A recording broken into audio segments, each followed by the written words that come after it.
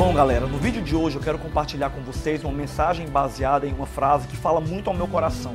É uma frase que diz o seguinte, que tudo que você está passando hoje está te preparando para aquilo que você pediu.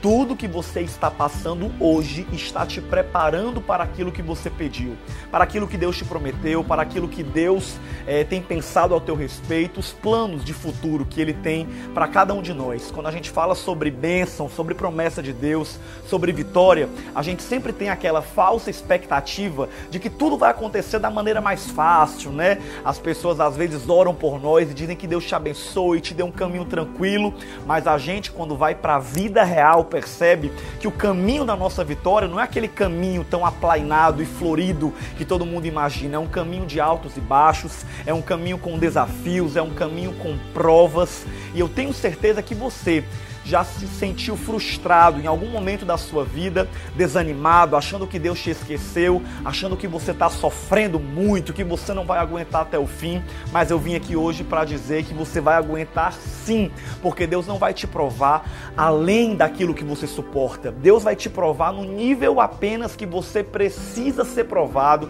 para que você esteja pronto quando você chegar no lugar que Deus tem determinado para você. Tenho certeza que todo mundo já conhece a história de José, que é uma das histórias que eu mais me identifico e que eu mais uso em pregações ou até em vídeos mesmo aqui do canal. A Bíblia fala que José sonhou aproximadamente aos 17 anos de idade, que várias coisas e elementos se prostravam diante dele, o que representava que ele seria alguém de influência, que ele seria um grande líder. É tanto que quando ele conta o sonho para os seus irmãos passam a odiá-lo e a invejá-lo ainda mais, de modo que eles mesmos venderam José para o Egito como escravo e deram José como morto para o seu pai, sujando com o sangue de um animal selvagem a túnica que o pai de José havia dado a ele. E ali José começa a sua sucessão de provações. Ele é vendido, ele é humilhado, ele é contratado como escravo, depois ele é preso por ter feito a coisa certa, depois é esquecido mais uma vez pelo copeiro, quando a Bíblia fala que ele revela o sonho do copeiro, dá o significado, e ainda assim José não para de sofrer, José não para de ser humilhado, de ser esquecido, mas tudo aquilo não era Deus judiando de José, era Deus preparando José, porque Deus sabia o grau de influência e o tamanho do propósito que Deus tinha na vida dele. Na vida da gente também é assim. O nosso Deus não é o Deus do micro-ondas, eu costumo dizer. Ele é o Deus do fogão a lenha. Ele é o Deus que trabalha com paciência. Ele é o Deus que não nos poupa quando é necessário a gente ser provado. Deus não economiza tempo no processo. O processo de maturidade, o processo de crescimento, o processo da nossa evolução é verdadeiramente um processo dolorido e doloroso muitas vezes. Se você tem dificuldade em liberar perdão, Deus vai permitir você passar por uma situação em que o perdão vai ser necessário. Uma vez, duas vezes, 3 vezes até você ser aprovado. Lembram daquele outro vídeo que eu já postei aqui? Que as lições que não forem aprendidas se transformarão em provas repetidas? Pois é isso que Deus quer, que você passe de prova, que você passe para o outro nível, em vez de você ficar dando play again direto, em vez de você ficar voltando sempre para a estaca zero. Tudo que você está passando hoje é uma preparação. Então para de olhar para as situações que você está vivendo de uma maneira vitimista, em que você está sofrendo e que porque eu não entendo por que tanto sofrimento. Para de fazer isso e começa a falar: Senhor, por que é que você está me passando nesse processo? O que é que está faltando eu aprender?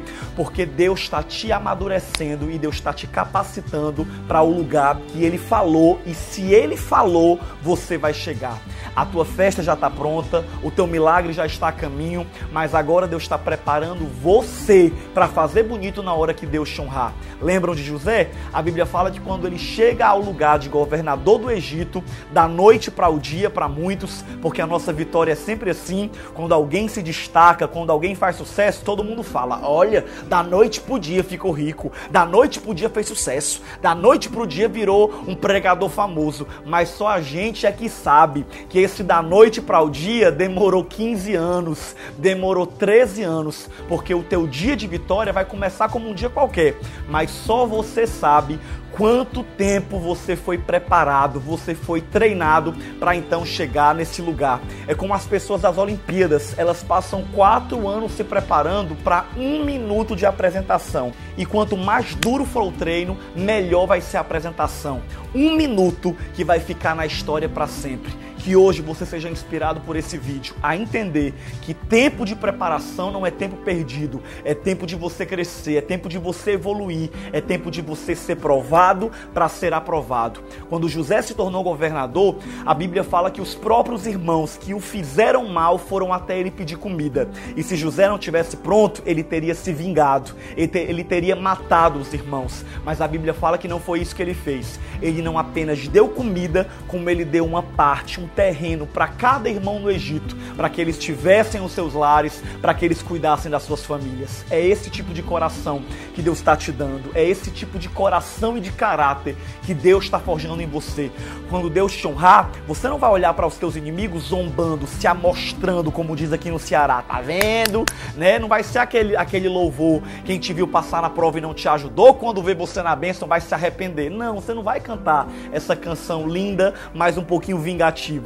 Você vai cantar a canção da misericórdia e você vai dizer, como José disse, com muita maturidade para os seus irmãos: meus irmãos, não se entristeçam por todo o mal que vocês me fizeram, porque para conservação de vida Deus me trouxe até o Egito. Mesmo com tanto sofrimento, tudo fazia parte do propósito de Deus. É isso que você vai entender. Quando você chegar a esse nível de maturidade, você vai olhar até para os problemas, para as lutas e para as dores e vai dizer: Senhor, muito obrigado, porque aquilo que não me matou, me fortaleceu e me ensinou, e hoje eu sou grato, porque eu sou muito mais forte por causa do caminho que eu trilhei. Tem uma frase que eu gosto muito que diz, que eu não conheço ninguém forte com um passado fácil.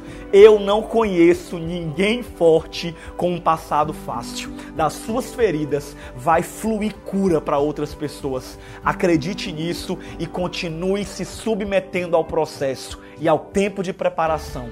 Muito maior e muito mais tremendo é o que Deus vai fazer na sua vida quando tudo isso passar. Você vai entender e vai dizer: obrigado, Senhor, valeu a pena.